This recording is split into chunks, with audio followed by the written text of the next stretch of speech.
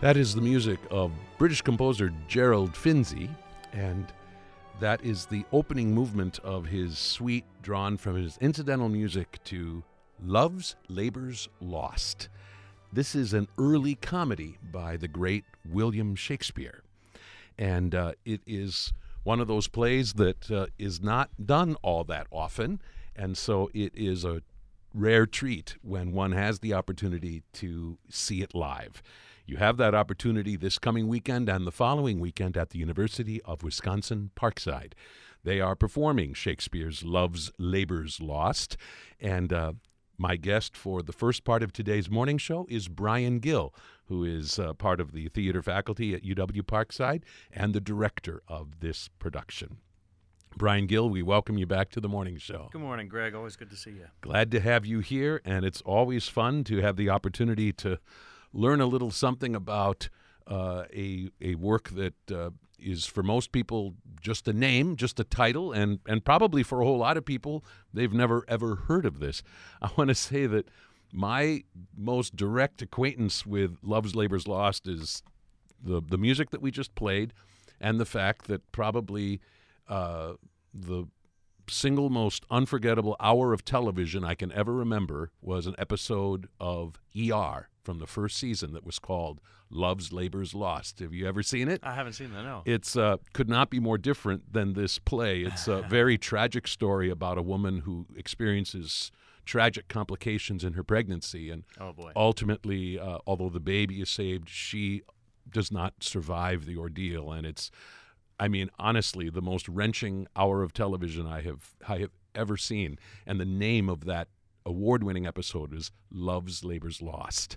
And I remember not too long after finding out that that title was not just conjured up out of nowhere, but it was actually pulled from the title of this Shakespeare play, which I just assumed at that point was some sort of terrible tragedy as well. And in fact, Love's Labour's Lost is a sparkling comedy, and apparently one that in which Shakespeare really demonstrated some tremendous ingenuity. So enough of my understanding of Love's Labour's Lost. Let's get on to the person who knows a whole lot more about it. First of all, Brian, tell us a little bit about why this ended up being selected. And did you have a hand in this choice to be part of this year's Parkside theatrical season? Yes, I did. One of the tricky things about Shakespeare's plays is that obviously they're large casts, and when Shakespeare was writing and performing these plays, there were no women actors. So the great struggle in casting Shakespeare is the fact that you have all of these amazing male roles, and then you've got 2 or maybe 3 really strong female roles. So when we were planning our season, we wanted to make sure that there was really good opportunity for our female actors as well as our male actors, which can be surprisingly tricky, unless you want to do an all-female cast of this or really do a lot of serious gender bending. And so we were talking about the plays and trying to figure out what we wanted to do. And I really like Love's Labours. I've always been fond of it. And I thought, okay, well, that gives us our 4 strong male leads as well as 4 strong female leads. There's a smaller female lead that's part of the what are known as the rustics, the kind of the locals, the non-aristocrats. And then if I take this one role, it's easy enough to shift that role from male to female, and that gives me a good handful. It's not even, but that gives me several. The cast is now comprised of a good difference between male and female roles, and it's fun. I mean, any time you can show people that Shakespeare is irreverent and silly and modern English as it was. We just happen to be looking at it 400 years after the fact. Right. It seems like Shakespeare is always in the mix in a Parkside theatrical season. Am I right about that? I mean, year in and year out? Yeah, oftentimes it's every other year. We try to do a classical piece in our season every year. For quite a while, it was every year, and then we did a Molière, and then shifted back. But I think it's very important to produce these plays and for people to see these plays. So from the little study that I did, it sounds like this was a relatively early play by Shakespeare. Tell us where this kind of falls within the framework of his career as a playwright. Sure. It always struck me as, it was one of his early comedies. It was written in the mid-1590s, first published in quarto in 1598. And it's kind of this young hotshot playwright strutting his stuff a little bit, newish on the scene. The play is very much a battle of the sexes between the lords of Navarre and the ladies of France, and their weapons are language. And the wordplay in this play is amazing, and a lot of it is rhyming verse, which is always in part a sign of showing off. Look how clever I am. Somebody says something and it ends with this word, and the next person drops their thought using a word that rhymes with the word that was just used, or playing on each other's language. So it's not a character standing there, in a sense, reciting a couplet, reciting a play that rhymes. It's dialogue that rhymes, and there's something really special about that. Yes, absolutely, absolutely. And I am a huge proponent of no fourth wall in Shakespeare. Shakespeare didn't write plays to be performed on a proscenium stage. He didn't write plays with the idea that the audience sits quietly in the dark and observes what's going on. The audience in Elizabethan theater is a part of the story. They're the final puzzle piece. So the actors, I found moments and encouraged the actors in this production to talk directly to the audience. There's a point where one of the characters is in the audience for a scene, so that ideally the audience is a part of the story and don't feel they don't feel like passive observers. They feel like they're in on the ride. So tell our listeners kind of the heart and soul of this story of this king and his three companions and this improbable project, in a sense, that they undertake. Sure. Well, the King of Navarre decides he is going to lock down the kingdom for 3 years. And by the way, what is Navarre? Oh, my Lord. Navarre is the kingdom in which the play takes place. And is that a completely fictional place? No, place? it's now a part of Spain, but it was its own kingdom. I think now that makes sense to me. Yes. My assumption is it sounds kind of mysterious and foreign, which of course the Elizabethans would have been all over. Right. But so the king decides that he and his three lords will lock themselves away from the world, essentially, and focus on academics. They will almost starve themselves from food. Women are banned from they're not allowed to come within a mile of the kingdom. And the kingdom of Navarre will become what he refers to as a little academe. And, of course, that would be a profoundly boring story. So we then suddenly find out that the Princess of France is on her way for diplomatic reasons, because there is not another kingdom, but there is a land dispute going on between her father and the King of Navarre's father over Aquitaine. It is a plot that is brought up at the very beginning of the play, and then is never mentioned again. Okay. But so a convenient plot contrivance. Exactly. Yeah. Yes, shamelessly so. So the princess is there. She arrives. So they are forced to have to deal with this situation. And of course, the princess has brought 3 of her ladies with her. And how handy. Exactly. And love and wackiness immediately breaks out, with all of the lords trying to pursue the ladies but not let each other know they're doing so. And it's there are glimmers of a lot of the fun comedic silliness that appears in many of Shakespeare's other plays. There's overhearing of letters, and there's eavesdropping, and there's mistaken identity and disguise, and it's just a lot of fun.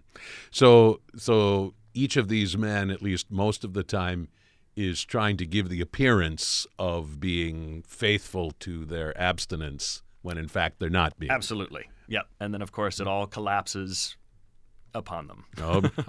as things absolutely must.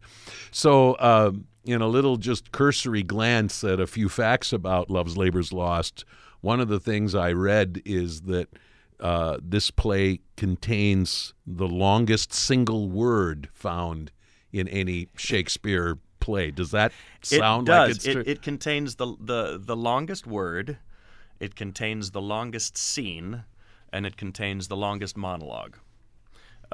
Now, this I worked on from several different cuttings of this script, because I really wanted to streamline it. I wanted to point out the comedy of it, and I wanted to really make it about these 8 young people and their it sounds cliche, but their journey from, in some ways, from carefree immaturity to suddenly having to be adults.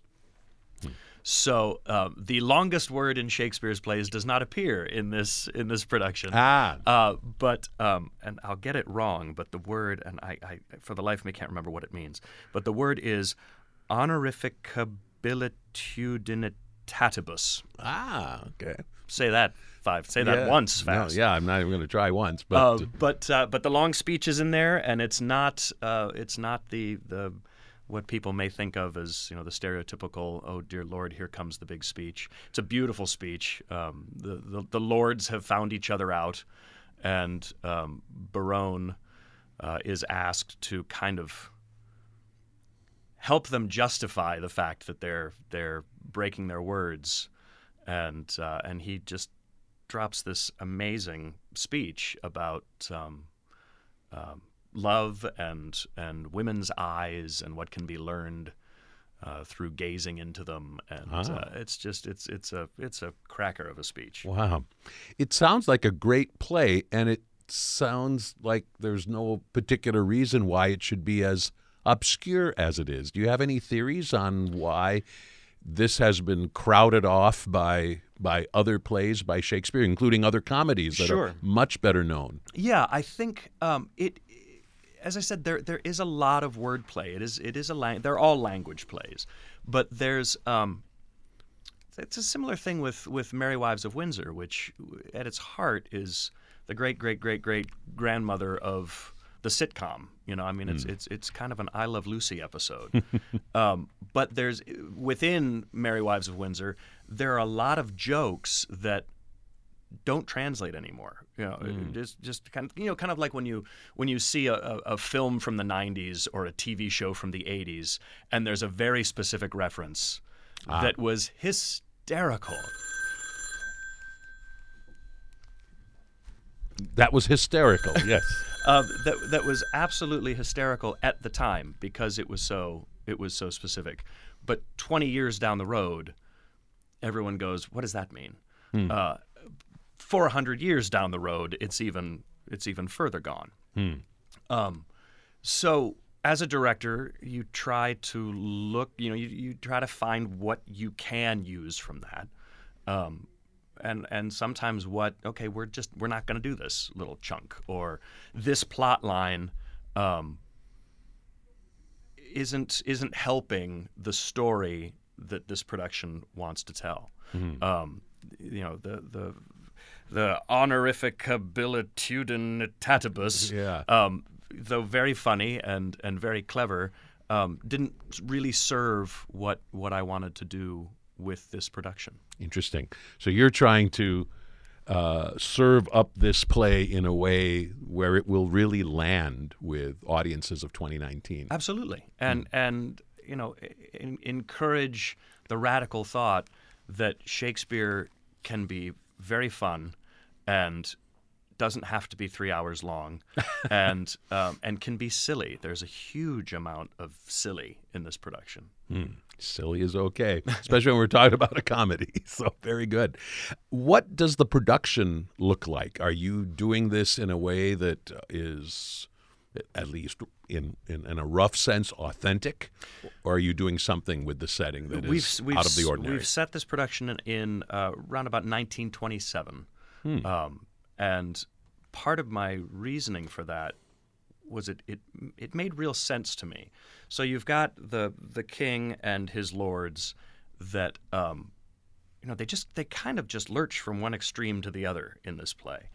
And I thought, in looking for an interesting time period to set this play in, the 20s made great sense, because we had just come out of the horrors of World War I, death and destruction on a scale that mankind didn't even know we were capable of. So well done there. But and then there was this absolute headlong sprint into the opposite of that with the Roaring '20s, or the French refer to as the crazy years. That you go from death and destruction on a grand scale to jazz and booze and dancing and essentially the 1920s equivalent of sex, drugs, and rock and roll. And that spoke to me in regards to what the Lords were trying to do. And if they, logically following that through, if these characters were veterans of the First World War, then they would absolutely lurch toward the opposite, right? So they come home and they're going kind of crazy, and the king says, enough of this, we're going to become philosophers and academics. And then the ladies arrive and they lurch, from that to this new pursuit, and then at the end of the play, without giving away any spoilers, they all are put in a situation where they need to decide whether or not they're going to grow up. For those of you just joining us, I'm speaking with Brian Gill, and we're talking about Shakespeare's comedy Love's Labour's Lost, which is going to be performed at UW Parkside this weekend and the following weekend. So it is a relatively rare opportunity to enjoy this early comedy by Shakespeare that just does not show up nearly as often as Comedy of Errors or Taming of the Shrew or A Midsummer Night's Dream, let alone the big tragedies that also occupy so many seasons. This is Shakespeare that's just a little bit out of the ordinary, uncommonly seen especially on local stages, and here it is at Parkside this weekend and the next. So generally speaking, Brian Gill, when you are working with students, what is their attitude regarding Shakespeare? Is this an opportunity that by and large they tend to welcome, or is it more of kind of a eat your broccoli, it's good for you kind of scenario? I mean, and I'm sure it's not easy to generalize or summarize, but I mean, surely you have some kind of sense of that. Absolutely, yeah. I mean, all of that, a combination. There's excitement, there's intimidation. I've been very fortunate in my training with Shakespeare, having trained at the Globe Theatre in London with true masters of the craft. I've been very fortunate with my professional career, acting career, of working with people that get Shakespeare and hear Shakespeare and have the ability to teach Shakespeare. Because if you can't understand the words, it becomes for audiences, I believe it becomes an exercise in how stupid am I, and no one likes that, rightfully so. And I think it feeds into the idea of Shakespeare is for boring smart people, whereas Shakespeare was writing for an audience that the majority of whom were uneducated. They couldn't read and they couldn't write. And on top of that, Shakespeare was literally inventing words and expanding the English language. So I always go back to, how is it that an uneducated groundling, right, the people who stood on the ground to watch the play, could understand Shakespeare and went to all of his shows religiously, and yet people with undergraduate degrees and master's degrees don't get Shakespeare and don't like Shakespeare. Right. So my job then becomes making sure the actors in the production know what they're saying and why they're saying it, and they know all of the vocabulary, they know the meaning, they know the intent, and sometimes it is as technical as me saying, you know what, Greg, in this sentence, lift this word. And then they do, and suddenly everyone goes, oh, I heard it, you know. Or it's, hey, Greg, what does this phrase mean? And you say, oh, I don't know because I didn't look it up. And okay, well, there's your problem. So it's one part teaching it as you go, and then one part directing it. Interesting. And once any actor, whether it's a student actor or it's an actor who's been in the business forever, once that actor starts hearing Shakespeare, once Shakespeare makes that leap from 400-year-old archaic English, which it's not, it is 400 years old, but it's not archaic. Once it makes that leap from that to sounding like it was written last Tuesday, everybody starts getting very, very excited. And it becomes a whole different ballgame. Right. How difficult is it for your students to memorize Shakespeare? Does it fall easily on the brain when it comes to that matter? Yeah. When Shakespeare is writing in verse, especially rhyming verse, so meaning the heightened language, the poetry, that if you want to bore somebody, you refer to it as iambic pentameter and watch them gloss over. But it's a rhythm to it, right? It's da da da da da da da da da da, unstressed, stressed, unstressed, stressed, unstressed, stressed, etc. And there are 10 beats to each line, so there's a musicality to it. It's actually it's naturally the way that our vocal patterns fall out. English-speaking vocal patterns fall out. So that helps because it's like, you know, how you can learn a song really quick, you know, because there's a musicality to it. And then if it's rhyming verse, you know, okay, the last word rhymes with this, and it's got these ba ba ba ba ba ba ba ba ba.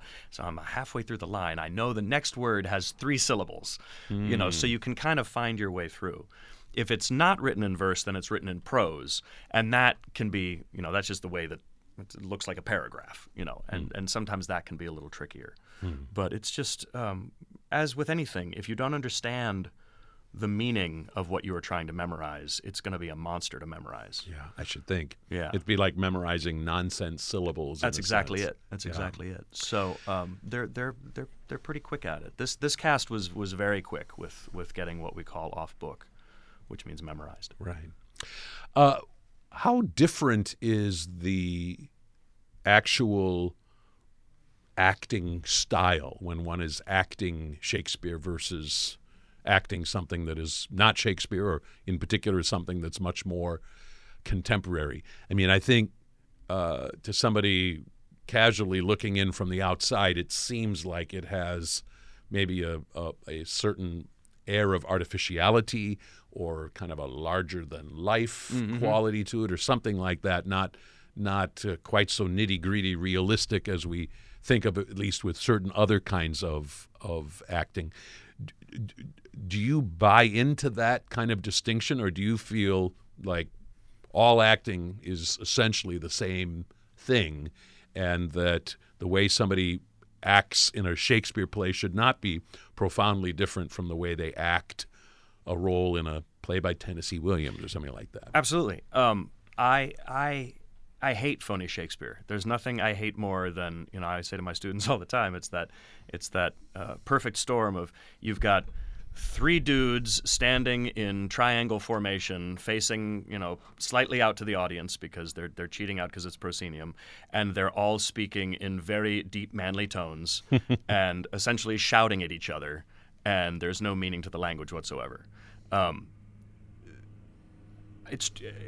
want to see truth and honesty. I want to see these characters dealing with these huge challenges, but I want to see that in any play. Shakespeare in Hamlet, I think it's Act 3, Scene 2. Hamlet is talking to the player king, who is his favorite actor, because Hamlet is a theater geek, because why wouldn't he be? And he says to the player king, "Speak the speech, I pray you, as I pronounced it to you, trippingly on the tongue. But if you mouth it, as many of your players do, I had as lief the town crier speak my lines." And the entire speech is an actor's manual on naturalistic acting. Wow. He says that hold as 'twere the mirror up to nature. Shoot the word to the action to the word. And it's this brilliant piece. It's literally Shakespeare saying, this is how you have to act my plays. And it's 200 years and several countries to the left, depending on where you're looking at the map, right, of Russia and Stanislavski's theory of realistic acting. So now that said, you have to technically you have to attack the language. There's a muscularity to it. You can't speak this stuff casually, and you have to bring the energy. You have to bring the fire to the scene. So it's four-footed, not you're not on your heels with this stuff. Right. You're it's actor-athlete kind of stuff. The stakes are huge. It is live or die, and it's at best it's always in the moment. Mm-hmm. I talk to my actors about put it on the line, act on the line, make the discovery right then and there, because otherwise it's just a bunch of people reporting on things they've already figured out. And that's boring. Nobody wants to see that. Lose the visceral nature. Reminds me of why I think even a singer, a young singer, a voice student who really is only interested in musical theater, and many of them tend to only be interested in very contemporary musical theater that's very close to the musical style that is close to them and means the most to them. It is my abiding belief that somebody like that also needs to sing a love song written in 1750 in Italian, because just as an expressive exercise, to have to be as persuasive in conveying love for someone in sort of antique music and in a foreign language. I mean, you exercise expressive muscles that you otherwise don't need to exercise when it's something really, really close and accessible to you. Not that the other is better than the other. Absolutely. But it is a different experience for the performer, albeit one that they might not, at least at the outside, find as enjoyable or as natural and effortless. My first audition a very long time ago at Steppenwolf Theater Company in Chicago, I had been told, no Shakespeare, no Shakespeare, no Shakespeare, modern edgy pieces. And I did my audition, and I was on my way out, and the casting director at the time hollered after me. He said, "Brian," I said, "Yeah, what's up?" And she said, "Do you have any Shakespeare?" And I started laughing, and she said, "I know, we don't do Shakespeare." I said, "Okay, well," I said, "can I ask why you want to see me do a Shakespeare?" And she said, "If you can do a Shakespeare, you can do anything." And I said, okay, and I did a Shakespeare, and she was pleased with it. But yeah, I totally agree with that. Even if you are doing up-to-the-minute modern 21st century theater, a foundation in Shakespeare will always serve you well. Well, certainly your students have had to enjoy this experience of encountering this comedy called Love's Labor's Lost, as you said earlier in the interview, set in the 1920s, which sounds like a really, really intriguing choice. And with just a couple of days of rehearsal left, you are feeling good about the preparation? I am, yeah. We're in dress rehearsals now. That final week is always a sprint to the finish line, but the whole process has been just fun, been enjoyable. It's always fun watching. As I said, it's always fun watching actors hear Shakespeare and realize that, oh my God, this is a modern play. Yeah, it speaks to us all these years later, hundreds and hundreds of years later. Absolutely. So Love's Labor's Lost opens this weekend at the University of Wisconsin Parkside and runs the following weekend as well. Is this on the main the ComArts theater stage? This is in the Rita. This is the Black Box space. Okay. Which I love dearly. Right. There's all kinds of interesting things that can be done in there. Yes, indeed. And it's often a very close and intimate experience for the audience. So if people are interested in attending, what should they do? They can call the box office at 262-595-2564. They can also visit the box office online at boxoffice@uwp.edu. Very good.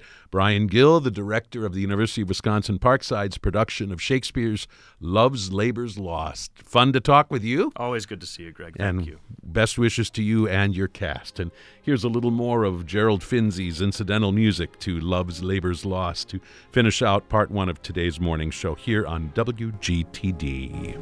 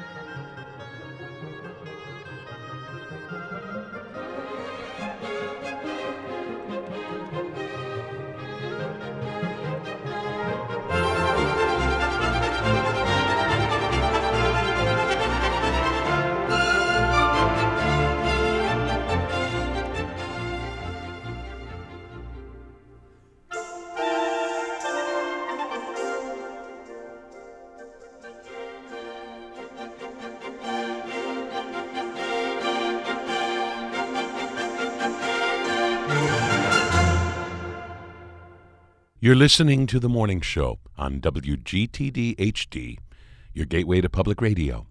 I'm Gregory Berg.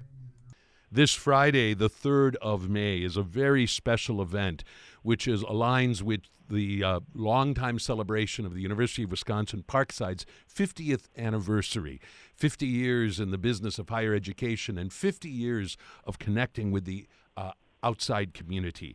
And they are having a very special event this Friday, a nonprofit breakfast, one of many such events which they have hosted over the years. And for this very special 50th anniversary edition, if you will, they have invited a very special guest to be part of the proceedings, Susan Dreyfus, who is president and CEO of the Alliance for Strong Families and Communities, which is a strategic action network of social sector organizations. And she will be the keynote speaker for Friday's event, speaking at 10 o'clock in the Student Center about a special report which the Alliance Commissioned, which examines the impact of community-based organizations, the difference that they make in people's lives, and the forces that sometimes keep them from doing the work that they otherwise set out to do. We have a few minutes to speak with Susan Dreyfus about this. We welcome you to the morning show. Thanks, Craig. It's great to be with you.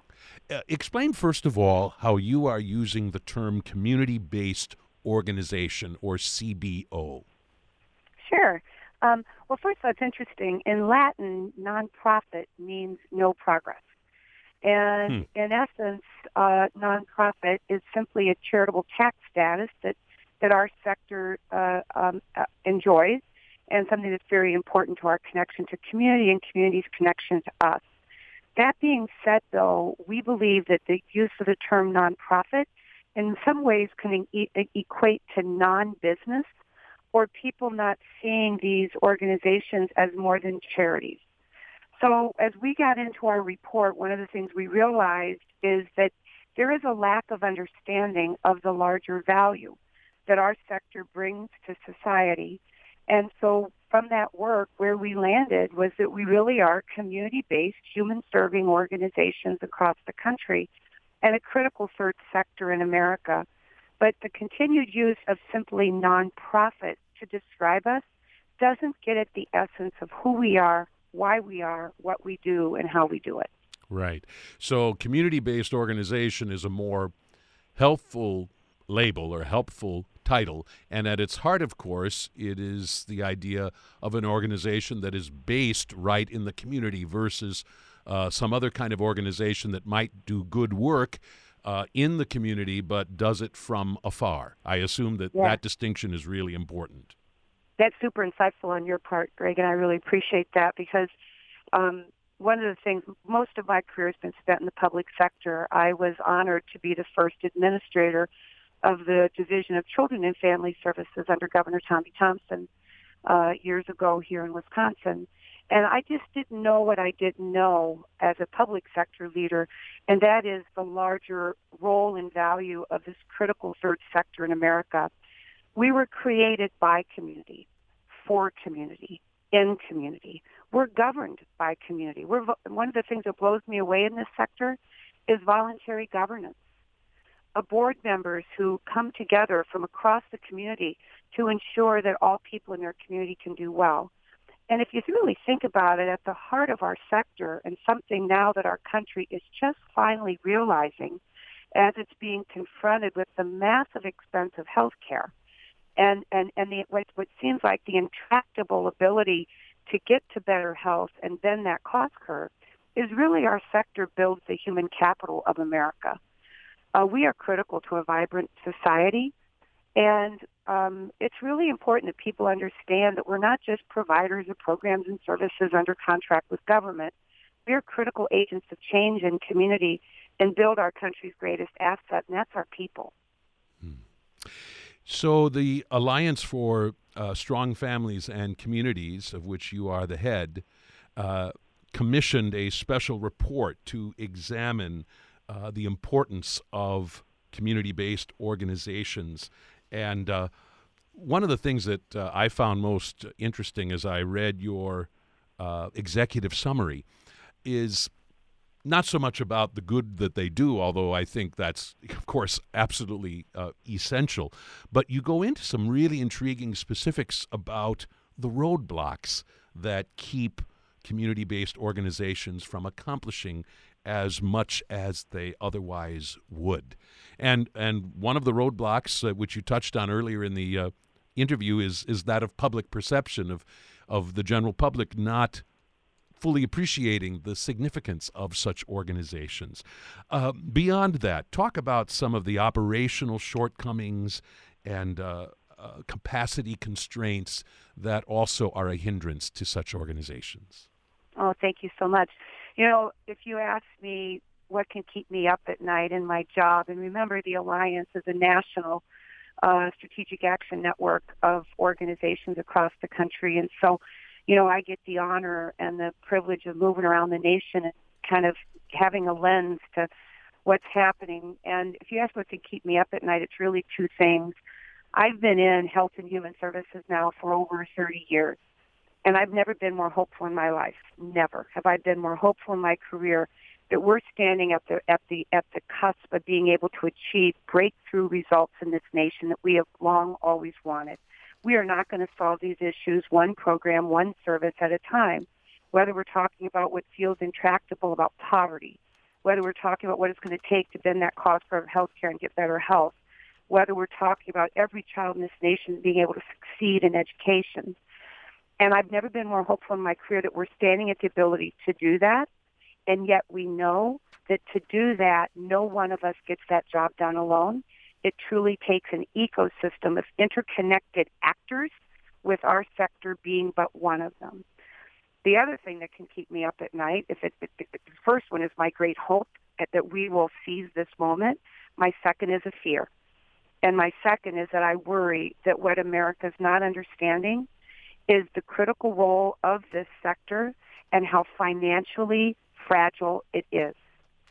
And one of those roadblocks that is very important in this report is that if we are going to achieve the breakthrough results we want to achieve through this larger power of ecosystem, public sector in partnership with our sector, in partnership with education, in partnership with healthcare, in partnership with law enforcement, that truly can get breakthrough results to happen in partnership with the faith community, then the sector has to be able to be its best self.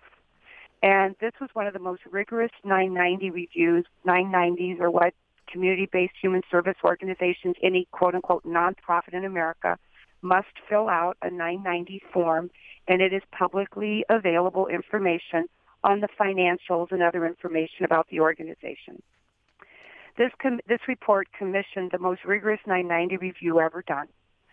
And we looked at over 45,000 organizations over a 3-year period of time. We could track change over that period of time. And this is what we found. There's 218,000 of these community-based organizations in this country today. The organizations I'm talking about, they provide critical human services, right? Behavioral health care, housing, early childhood, older adult services and supports, you name it, domestic violence.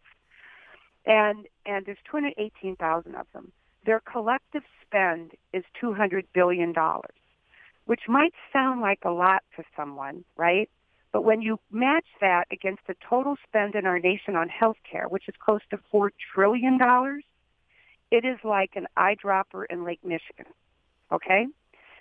The reality is that we found is that these organizations are operating many times on less than 30 days of operating cash. Now, that is a problem, and that can keep me up at night, that this critical sector has basically become financially so fragile. And what our country needs to understand, what funders need to understand, what policymakers need to understand, that was one of the roadblocks in this report, is you can't build the organizational capacities you need, the people that you need, the technology that you need, the level of infrastructure that you need to be able to have for your people to achieve their greatest results. You can't get that done if you don't have the cash to pay for it. And so that was a huge eye opener, I think, for many people, because what was really amazing is that the organizations at 10 million of operating revenue and above were not that healthier. We're not that much more healthy financially than the smaller organizations. And you know, it's interesting. We often talk about the praiseworthy efforts of community-based organizations to accomplish all that they do with constrained funds, not stopping to realize that those constraints can also choke such organizations and sometimes kill them off altogether, and particularly at a time when we are dependent on these organizations more than we ever were before. It is critical that we face up to this. We have just a couple of minutes left, but I want to move on to your recommendations, and there are many that you make, including being open to innovation and strategic partnerships and so on, and all of this is spelled out in your recommendations. You also say that it is a time in which we need to modernize regulations. and that this can make a huge difference in the well-being of these community-based organizations. What are you getting at there? Yeah, so that's a great question, and just for your listeners to know as they go to the report on our website and really delve into it, is there's not a single recommendation in this report that we did not find happening somewhere in the country. And so I'll use Colorado as the example on this one. But the bottom line is no different than business. And right now as a nation, we are really all about regulatory reform, especially at the federal level, and governors are for their businesses. These organizations are businesses too. And while some regulation is critically important, and we always have to keep mind of that because it ensures equal access and treatment of all people, it ensures critical levels of safety. We need regulation, and so I'm not saying don't swing a pendulum too far. But what we found is just classic, outdated, duplicative, very costly with very little return, conflicting regulations. An organization that in one program is being regulated by 5 different state agencies, right? And some of their regulations are in conflict with one another. Now, try wrestling with that, right? So we've got some organizations that have so many regulatory entities that they work with. They've got somebody that's all they do. Well, that's a capacity issue, right? We're taking dollars and having to use it in that way. Governor Hickenlooper out in California, he said enough of this. And just as he was trying to give regulatory relief to for-profit business, he said we've got to do it for our nonprofit partners too because they're critically important to the state of Colorado. They went through a process. They reduced regulations on the sector by 20%, and they put in place a process that not a single regulation could be changed or could be created without it first going through a community-based organization panel to really get underneath why is it needed, how is it needed, how best do we do this if we need to do it, and if we don't need to do it, let's stop now. Wow. A very, very intriguing notion indeed, and it gets at the heart of why we regulate things in the first place. Your report is full of other recommendations as well that are so important, give us lots to think about, whether or not we're even part of a community-based organization ourselves or receiving services from them, or just a concerned member of the community. There is so much that is important for us to know. We want to remind everyone that Susan Dreyfus is going to be speaking at the Nonprofit Breakfast at the University of Wisconsin-Parkside this Friday, the 3rd of May. The event is all morning long, but her speech in the Student Center occurs at 10 o'clock, and she will be speaking on the topic of a national imperative, joining forces to strengthen human services in America. Susan Dreyfus, I thank you so much for making time in your busy schedule to speak with me on the morning show, and thank you for all of the good work that you do. You bet. Thank you too, Greg.